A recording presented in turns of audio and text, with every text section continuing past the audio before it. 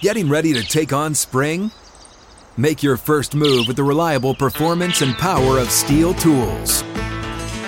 From hedge trimmers and mowers to string trimmers and more, right now you can save $20 on the Steel MS-162 or MS-170 chainsaw. Real Steel. Offer valid through June 30th, 2024. See participating retailer for details. Live from the 6th and Peabody Studio and across the Outkick Network, this is Outkick 360 with Jonathan Hutton, Chad Withrow, and Paul Kuharsky. Second hour is here. Bobby Carpenter will be with us in 20 minutes. Later in today's show, Brent Hubbs of VolQuest.com, Kayla Knierim of Outkick.com. Looking forward to all of those guests. Our thanks to Clark Lee, Vanderbilt head coach, for joining us in studio here at 6th and Peabody with Yeehaw Beer and Old Smoky Moonshine. Alongside Chad Withrow, I'm Jonathan Hutton, the entire crew making the show happen for us. It includes Dylan Taylor and Jakob Swanson, Davey Hudson, and, of course, Corey Taylor on the ones and twos, the chairman today on the board. Chad, it's a busy day getting you into the weekend. We will continue to keep you updated on the PGA Championship. Show is flying by. Yeah, far. it is. Flying by. The offseason not flying by for one A.J. Brown. A.J. Brown, former Titans receiver, traded to the Philadelphia Eagles. One of the qualities of A.J. Brown during his 3 years with the Tennessee Titans, at least I always found him to be extremely focused on proving the person across from him wrong. Not a lot of talk got to him. It was a chip on his shoulder where he's a second-round pick who felt like he should have been a first-round pick and wanted to earn a second contract at the minute that he stepped foot in rookie OTAs and mini camps from Ole Miss. For the first time, there's a fan base in his head.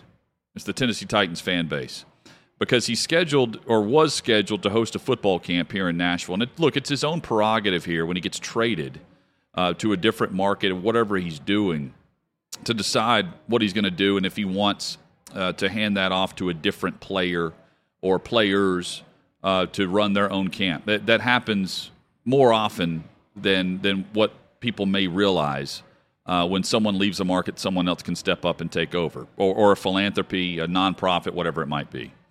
A prime example, Jarrell Casey is traded to Denver. Kevin Byard took over his nonprofit work here in town. That's one example. So very easily, A.J. Brown could hand off this football camp to another player.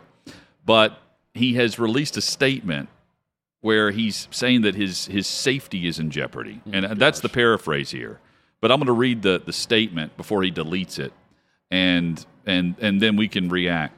I'm so sorry I let down your kids and many others, but I will not put myself in a place where my peace is going to be threatened by adults who feel away because I was traded. I'm every bad word it is for taking care of my family, in all caps.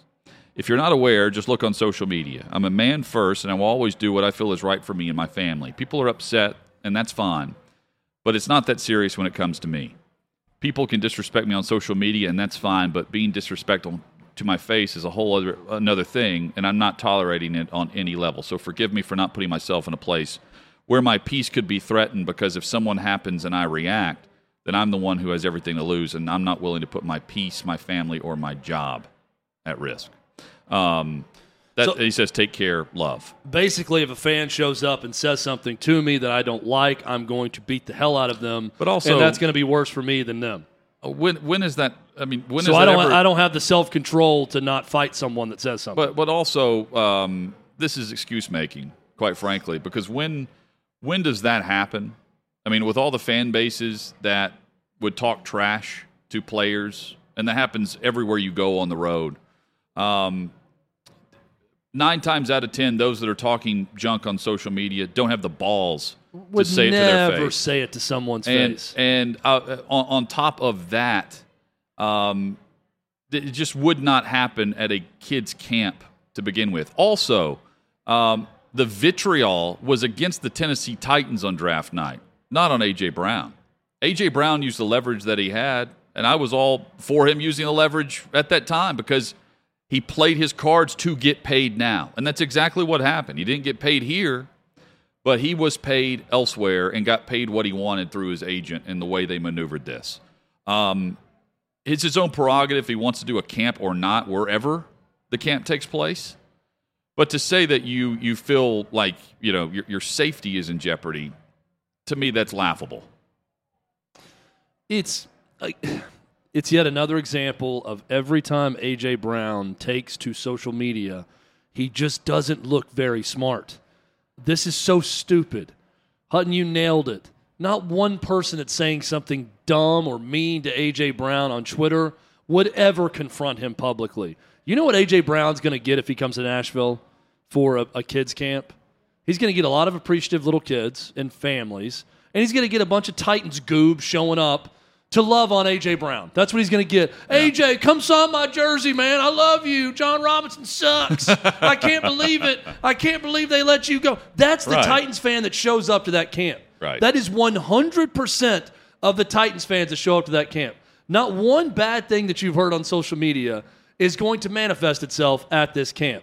This is such cowardice by A.J. Brown to use this as an example. And here's my advice to A.J. I do this all the time, and I don't have the following of A.J. Brown. I don't make as much money as A.J. Brown does. But it's very simple that if you've done something that has pissed people off, and I do it quite often, or write something that makes them mad, if you are getting angry with the comments, just do this. Just scroll to the top of your comments. Don't read them.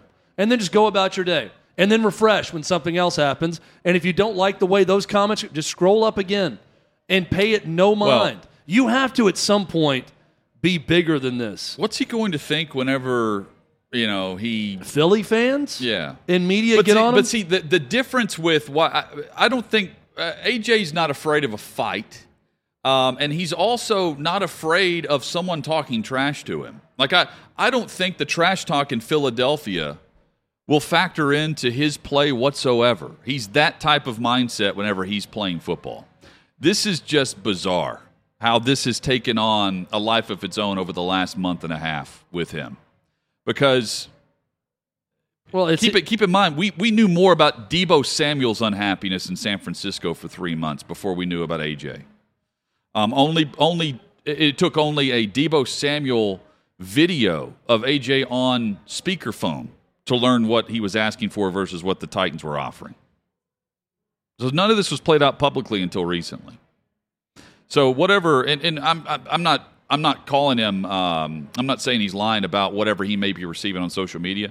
I think that takes place. And again, I don't think 97% of those people would have the stones to say it to his face, and the other 3% would do it in a joking manner, hoping not to get slapped. Yeah, and so the first response to this statement that A.J. Brown made was from someone who says, damn, is he scared to come back to the Ville now? WTF.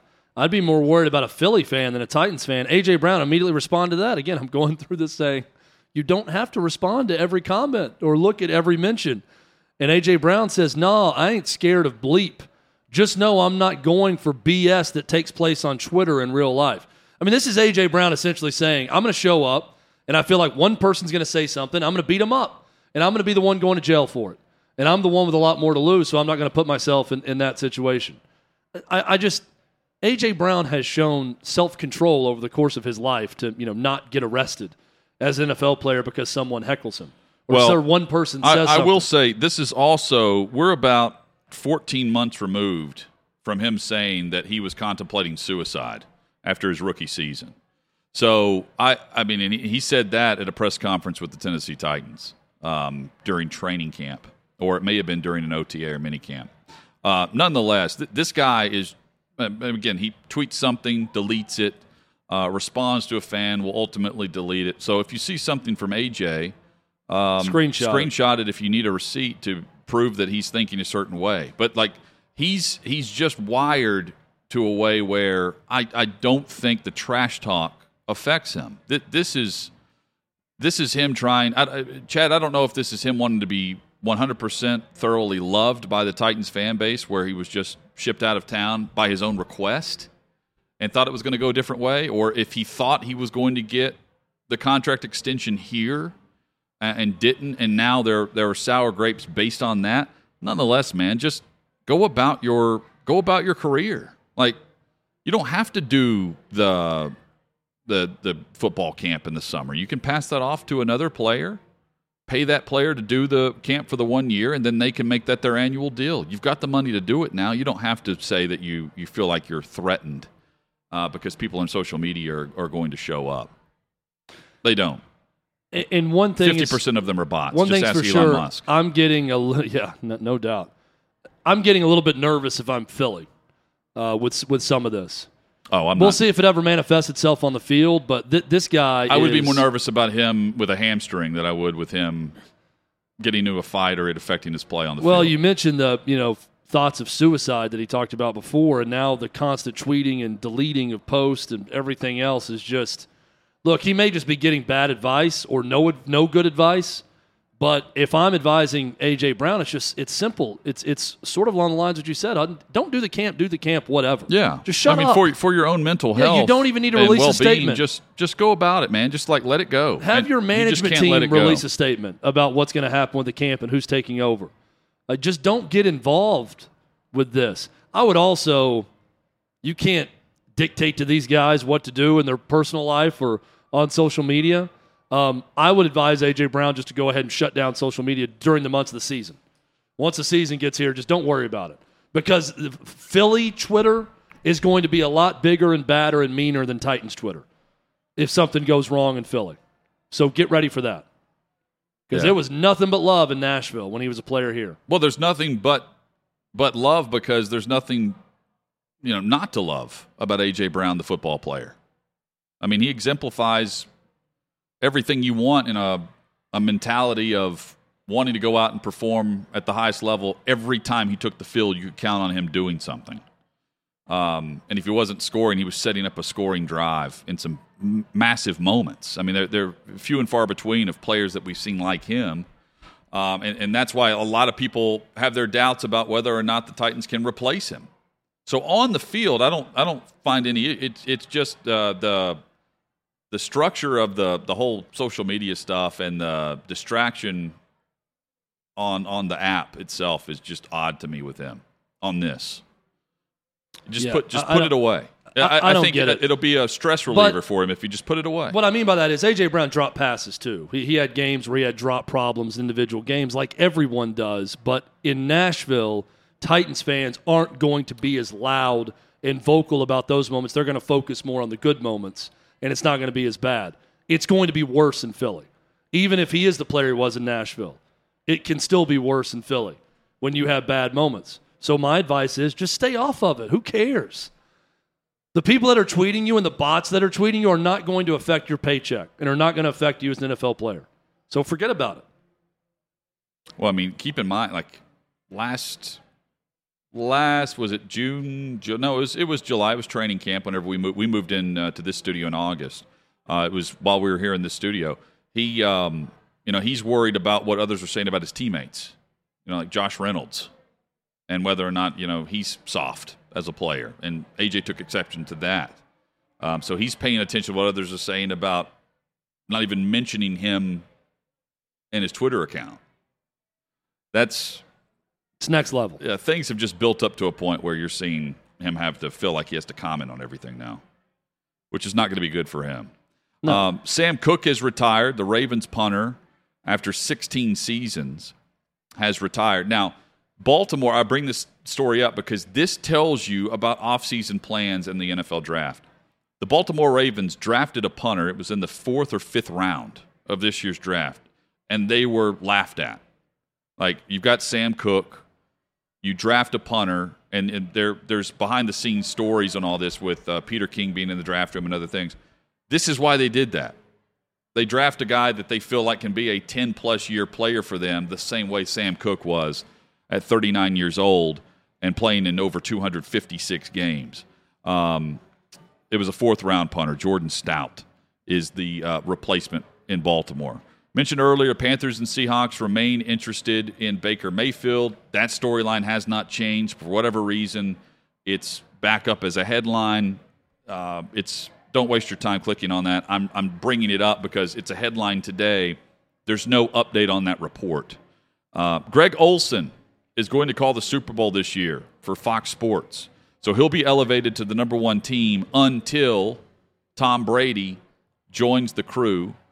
Or they take Greg Olsen and somehow make him a part of that crew whenever Brady joins them. Not maybe in the booth, but as a part of that team overall. I don't know how they do it. But Olsen paired with Burkhardt will be a nice pairing that we've seen over the last handful of years. And, whenever Brady joins, it's a home run, and Olsen is ready to go with whoever's going to be taking over as play-by-play for his crew. So everything I know and read about Greg Olsen is that he is a super confident guy and very confident in his broadcast abilities and football knowledge, and he believes he is a number one. I think this is a brilliant move by him to not be showing any ego with this about being a temporary number one at Fox. And I say that because this could also serve as an audition elsewhere. We've seen the money going around for top NFL broadcasters and broadcast teams. If he crushes it for the next year or two as the Fox number one, he's going to have opportunities at Amazon or at Apple Plus in the future if they get involved or anywhere else. So I think it's a really smart move by Greg Olsen. What I've seen from him, Hutton, I like in terms of his broadcast abilities. But, hey, he's not Tom Brady. So he will be replaced when Tom Brady comes along. And I think most people understand that. But as we've seen with all these, there are so many positions. Like they who knows where we are with a quote-unquote number one crew with Brady, where you've got Brady and Burkhardt, and then you, depending on if you want to mix and match, you can use different things with your broadcast on game day. But I'm with you, Chad. It's a great move by Olsen, who sticks with the play-by-play guy he knows. There's a comfortable aspect to that. And then whenever he crushes it on these top games, because he's going to get Dallas quite a bit, he's going to have millions watching, you end up increasing your value overall. Or you get paid as a number one, as a number two color commentator for the next crew. I think lesser people that have less confidence would view this as, and aren't as sure of themselves, would view this as, why would I want to do this? Their ego would get in the way and say, right. Oh, so I'm a placeholder? It's a great point. I'm a placeholder for your boy Tom Terrific when he's done playing to come in here. And instead he's saying, hey, Fox has been good to me. They gave me my opportunity. I will be the number one until Tom gets here. And I'm going to show how good I am for either Fox to place me on other games in a good spot or go somewhere else and do games. I think it's the right – look, I haven't heard from Greg Olsen, but the fact we're not hearing about any, discontent that he has right now with this situation shows me he's handling it the right way. Coming up, Bobby Carpenter will join us. He chatted with Nick Saban yesterday on his SiriusXM show. We'll chat with Bobby Carpenter about that interview. Did we airbrush this photo of Bobby also? We will get his take on some of the big headlines involving Nick Saban and Jimbo Fisher. Bobby Carpenter next on Outkick 360. You ready? Showtime. On May 3rd, summer starts with The Fall Guy. Let's do it later. Let's drink a spicy margarita. Make some bad decisions. Yes.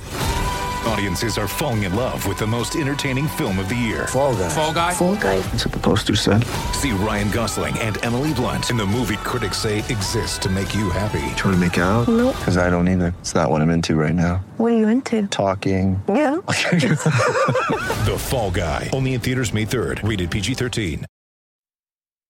It has been a while, at least I feel like it's been a while, Chad, since we've had the opportunity to chat with Bobby Carpenter. Well, 2 weeks away from Bobby Carpenter feels like 2 years. Yeah, it does.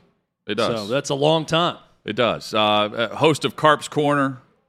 And on SiriusXM yesterday on his show, he had Nick Saban stick with the booking and come on. And I was surprised. I was, Chad. We had the topic of whether or not Saban would apologize. I said no, and he did. He apologized to Jimbo on Bobby Carpenter's is like show. a one-man 60 Minutes, I feel like, to land the Nick Saban interview after that 10-minute tirade from Jimbo Fisher. That's big time. Bobby Carpenter joins us. So, Bobby, yesterday, prior to knowing that they were going to keep the scheduled interview, were you worried that Saban, with everything going on, would press pause on all media appearances? So, a little inside baseball with that. We had him booked. I was on with Jacob Hester, who ironically played for Nick and Jimbo at LSU. And so he's kind of like the kid sitting in the middle of the divorce proceedings right now with the counseling, like who you choose. And I joked with him after the interview. I'm like, are you choosing like Team Jimbo? You're going to choose Team Nick? One was your offensive coordinator. One offered you a scholarship, was your head coach. But he had helped set that up. And I give Nick a lot of credit. He could have ducked that, said, hey, I'm not going to do it. Just try to let the clock run out. But however, guys, they've got the SEC spring meetings. They're coming up in Destin in a couple of weeks. And I thought it was better. And I think he probably realized this. He's 70 to get on the record at that point and diffuse the situation a little bit, as opposed to letting this thing grow and build, because you hear some of the comments that Jimbo made about not just, we'll call it, the name calling with czar of football, god of football, whatever narcissist. I mean, whatever all those are, that's one thing. What he threw out there is, hey, go talk to any of his assistants, and I'll tell you how God did this, and buried, where the bodies are buried essentially, and why he's been so successful. And so you go to the SEC media days, gentlemen, as you know, you got Kirby Smart that's going to be there. You got Lane Kiffin. You have Billy Napier. You have Pittman. I mean, there's like 5 or 6 guys that are his former assistants, and now they're going to be thrown out there and have to answer all these questions. So I think Nick wanted to kind of get ahead of it, try to obviously, temper some of it a little bit. And then plus you had Greg Sankey, who had to play the role of dad in this situation and separate, 2 of his national championship winning head coaches and say, listen, guys, I mean, it's one thing to kind of go back and forth and be Lane Kiffin and subtly call people out. It's a completely different thing to just throw somebody's name on it and make, pretty serious, I wouldn't say accusations, but just essentially saying that you can't out recruit me unless you're going to be paying all your players, which, by the way, at this point in time, I mean, there's some gray area, but it's really not truly against the rules with how things are operating. So what was your reaction, Bobby, when, not just to the Jimbo Fisher part of this, but when Nick Saban said what he said at this World Games event in Birmingham, Alabama? I was surprised because it's so rare that you see a college coach actually go there. A lot of them believe it. They'll tell all their friends and people behind the scenes, but to say it into a microphone and say flat out, they bought every player, we bought no players. That to me, that is the boilerplate bottom line of what he says. They buy everyone, we bought no one. And he called Texas A&M by name in doing so. I was shocked, Bobby. Were you surprised that Saban broke the Mafia blood oath and called someone out by name? Yeah, that I was a little surprised with that. And my first inclination was, well, maybe he didn't realize he's being taped. But Nick is one of the smartest coaches you're going to find. He's incredibly calculated. Everything he does and says, he does and says for a reason. And you think of some of the things he's done over the years, and they've been well documented lately, where he's talked, 5-6 years ago, talked about how it's the offensive up-tempo game is ruining it, football, and he was a defensive guy. So comes across as sour grapes. He's all right, I'll shift. I'll just go be better at you than this way. He started talking about some other things and stuff. And I remember he was talking about, people getting upset that, their fans at Bama, the Bama fans either get there late or leave early. And it's like, hey, we can't help it. We're beating teams 28-0 in the second quarter. What do you want us to do? You should still be here to support your players. So there's always messaging. And so I try to figure out, who is he talking to with this? And the funny thing was, gentlemen, is that he actually made comments similar to this, a couple months ago, maybe a few weeks ago, about, how collectives are ruining, college football, and kind of threw some different shots out about paying for players and pay for play and all these different things. And you can allude to things that have happened in the past and whether or not, there's things that happened prior to NIL, but he had never put anyone's name on it. And I think this was speaking to a couple people. Number one, I don't know if it's speaking to whoever's in charge, whether that's, Mark Emmert's on his way out, whoever is going to be the arbiters of college football now, and whether they get their own governance or not, or maybe it's Greg Sankey. But listen, this, and he talked about this a lot on the show. It's not Jimbo he's upset with and Texas A&M. It's the collectives. We created a term. Collectives had never, collectives, You asked me what a collective was a year ago. I'd be like, a collectible, like a card, like a piece of memorabilia. We created a term now to fit what's going on and how we're going to operate. And so no one really foresaw this happening of how this was going to break out. And I think that he doesn't like that. He doesn't like losing, number one. And so two things can be true. It can be sour grapes by Nick Saban of, hey, Jimbo obviously beat us last year. He's had a couple great recruiting classes back to back. But hey, what they did, and it wasn't just A&M, but other schools as well, they also, have these collectives, and it's not good for the sport at large. And I do agree with him at that. Is I love the NIL concept. I don't necessarily love the collective concept. How do you decouple that and try to figure out, one versus the other, recruiting inducements versus someone getting to school and earning cash like that?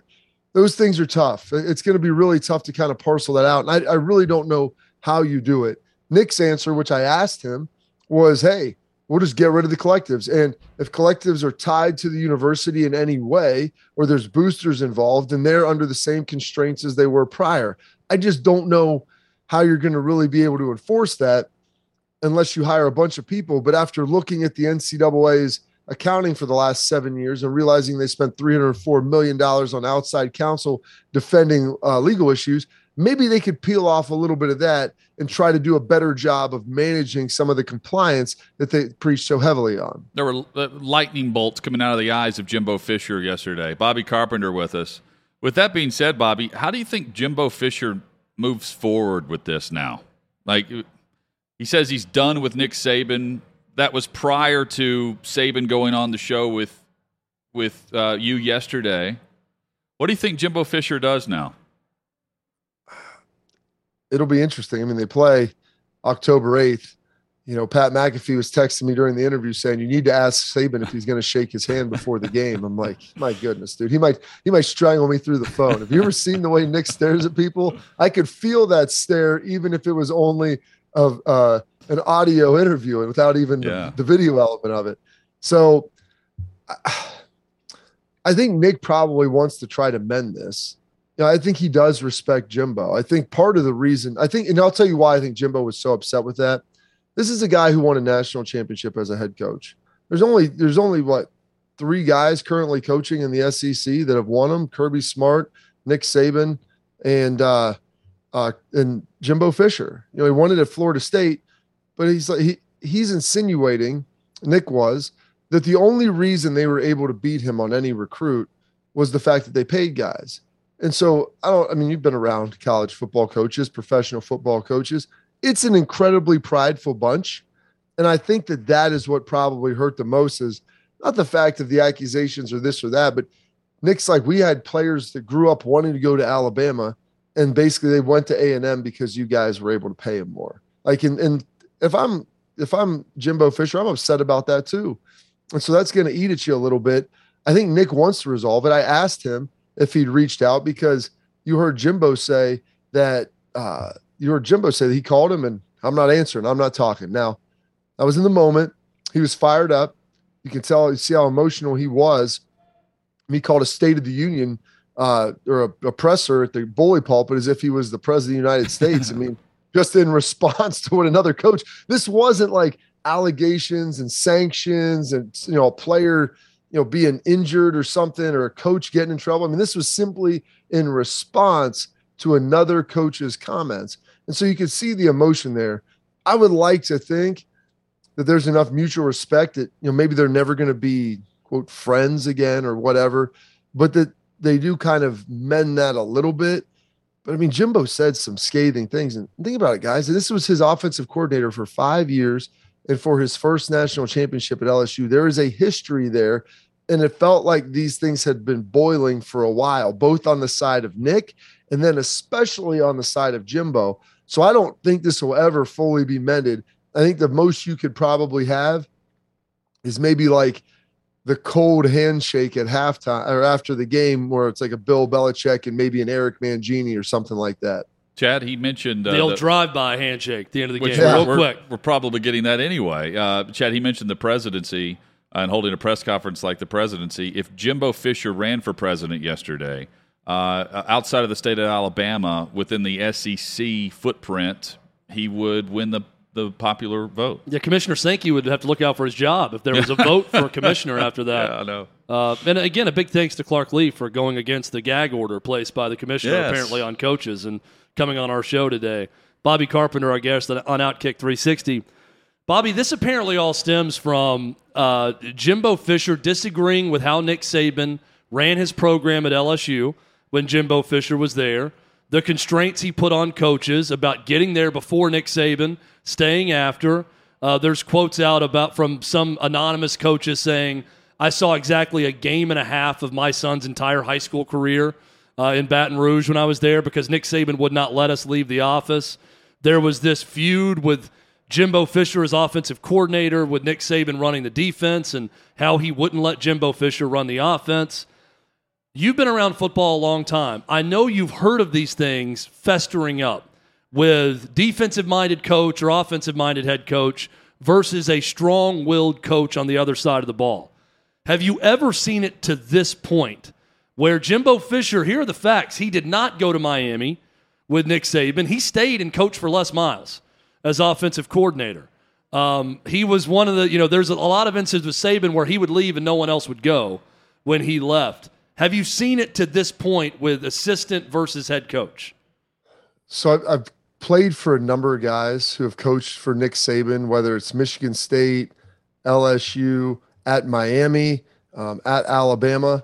And so I'm friends and close with a lot of those guys. And I remember I asked Nick Saban this point blank because Mark D'Antonio, who was the head coach at Michigan State for a number of years, was the DB's coach at Michigan State for Nick.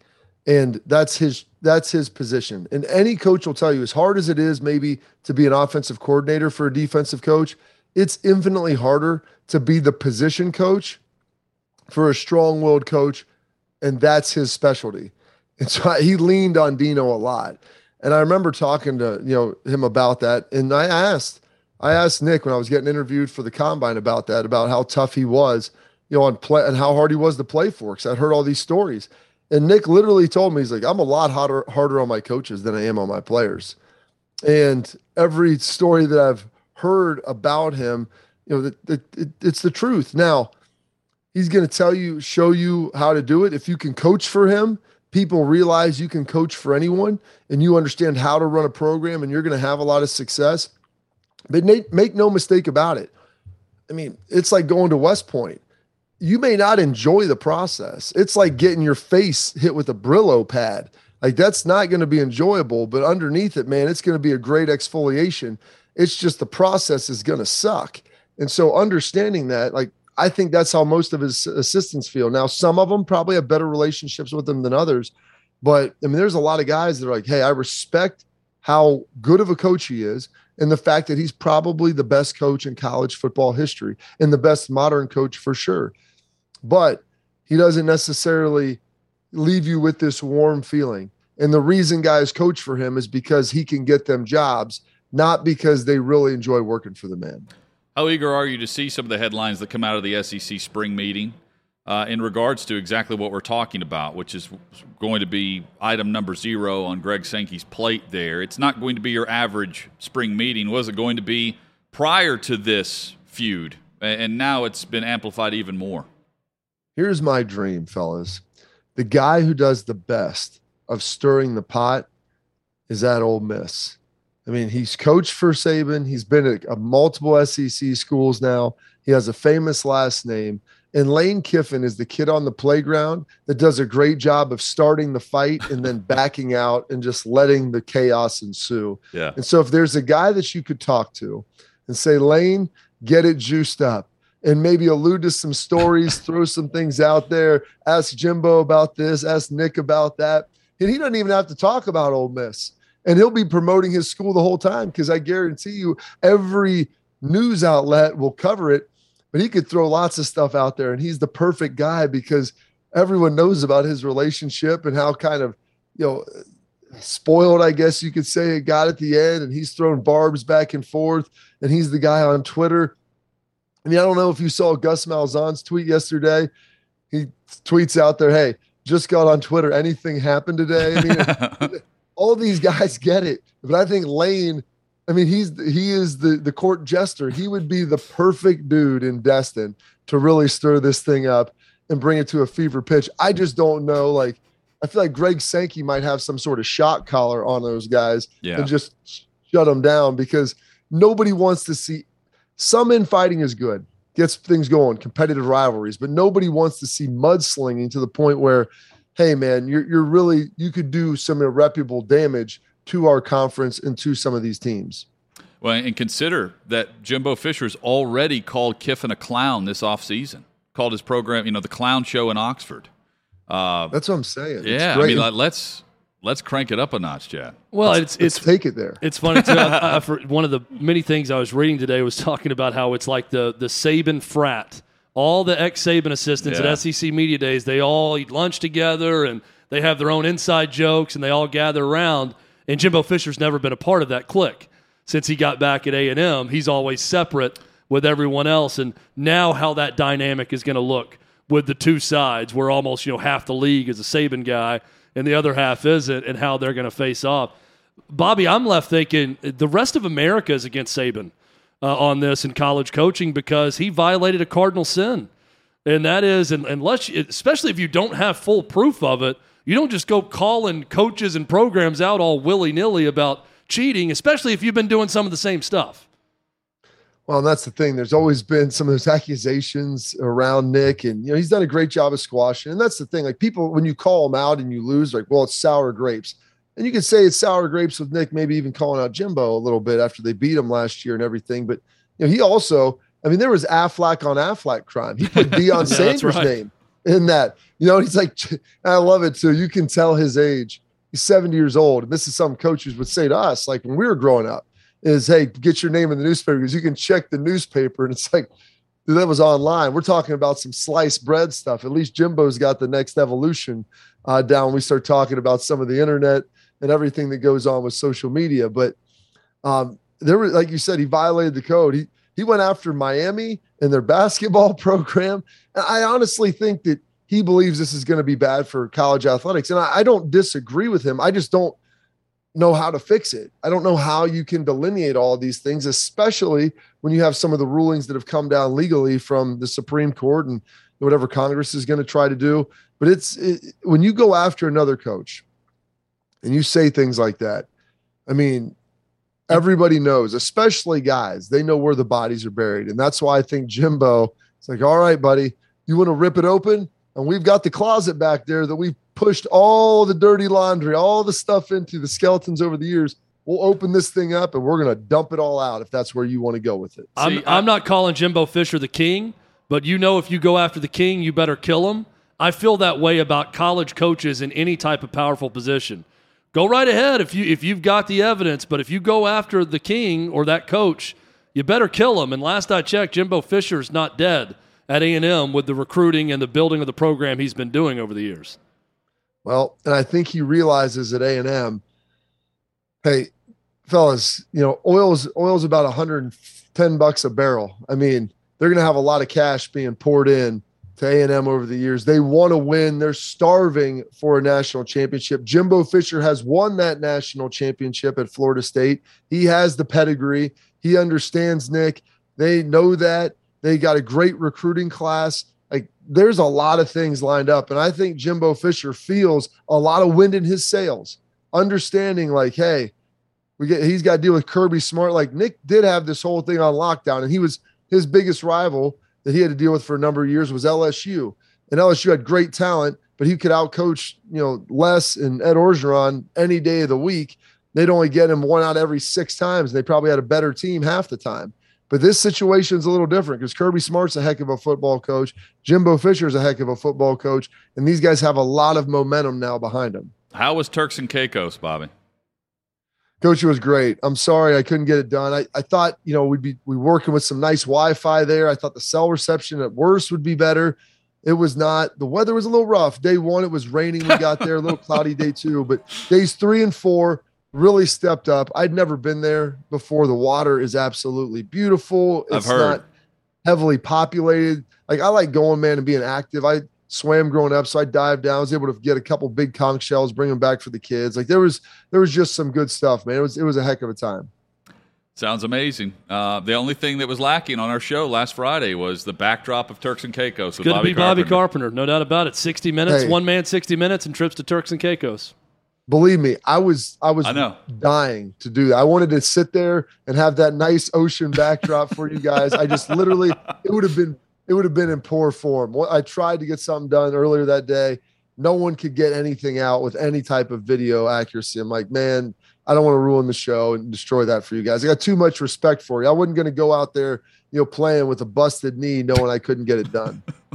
We just have you zoom in, and we're just silent. We just want to hear the surrounding environment of Turks and Caicos. It's going to be great for our radio audience.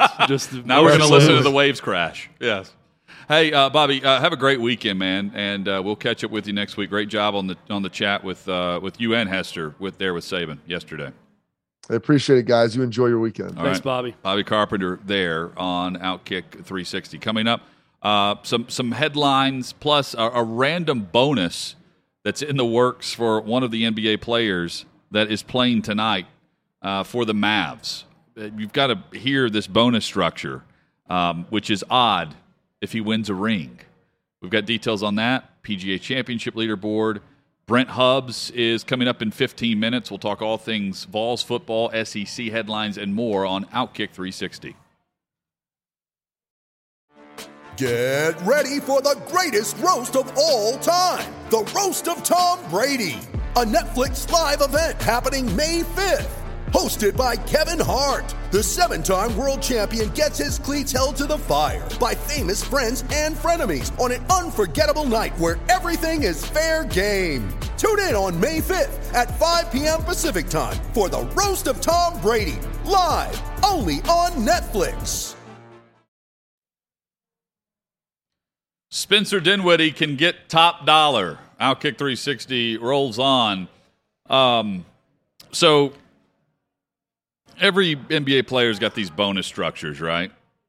Spencer Dinwiddie had a trade where he's playing now for the Dallas Mavericks. But he went from the Brooklyn Nets to the Washington Wizards.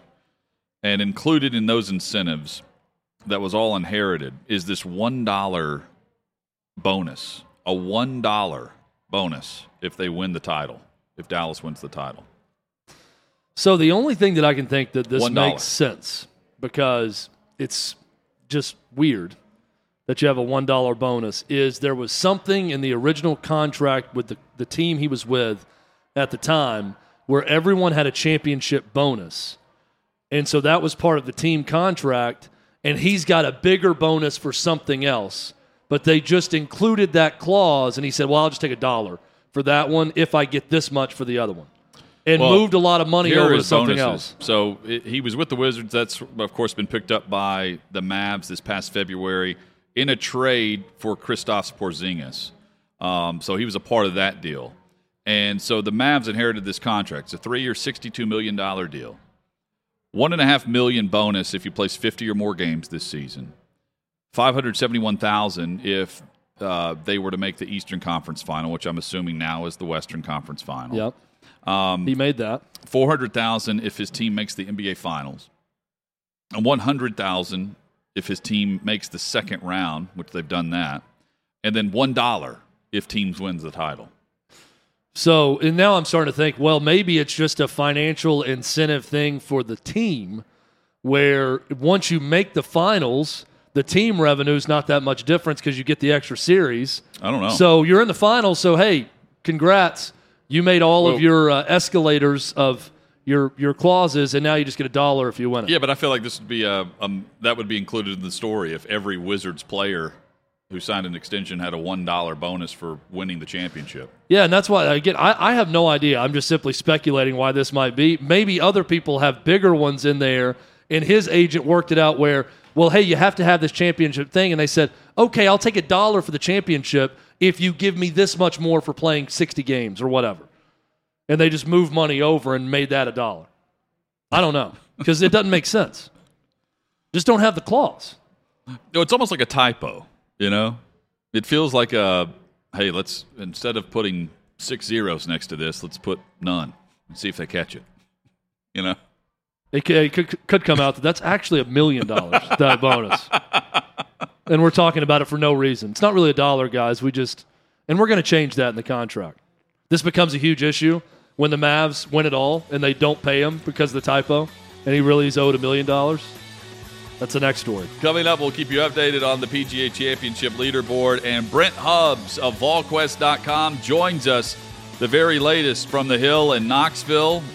Brent joins us to chat about that, plus SEC headlines galore on Outkick 360. Hang with us.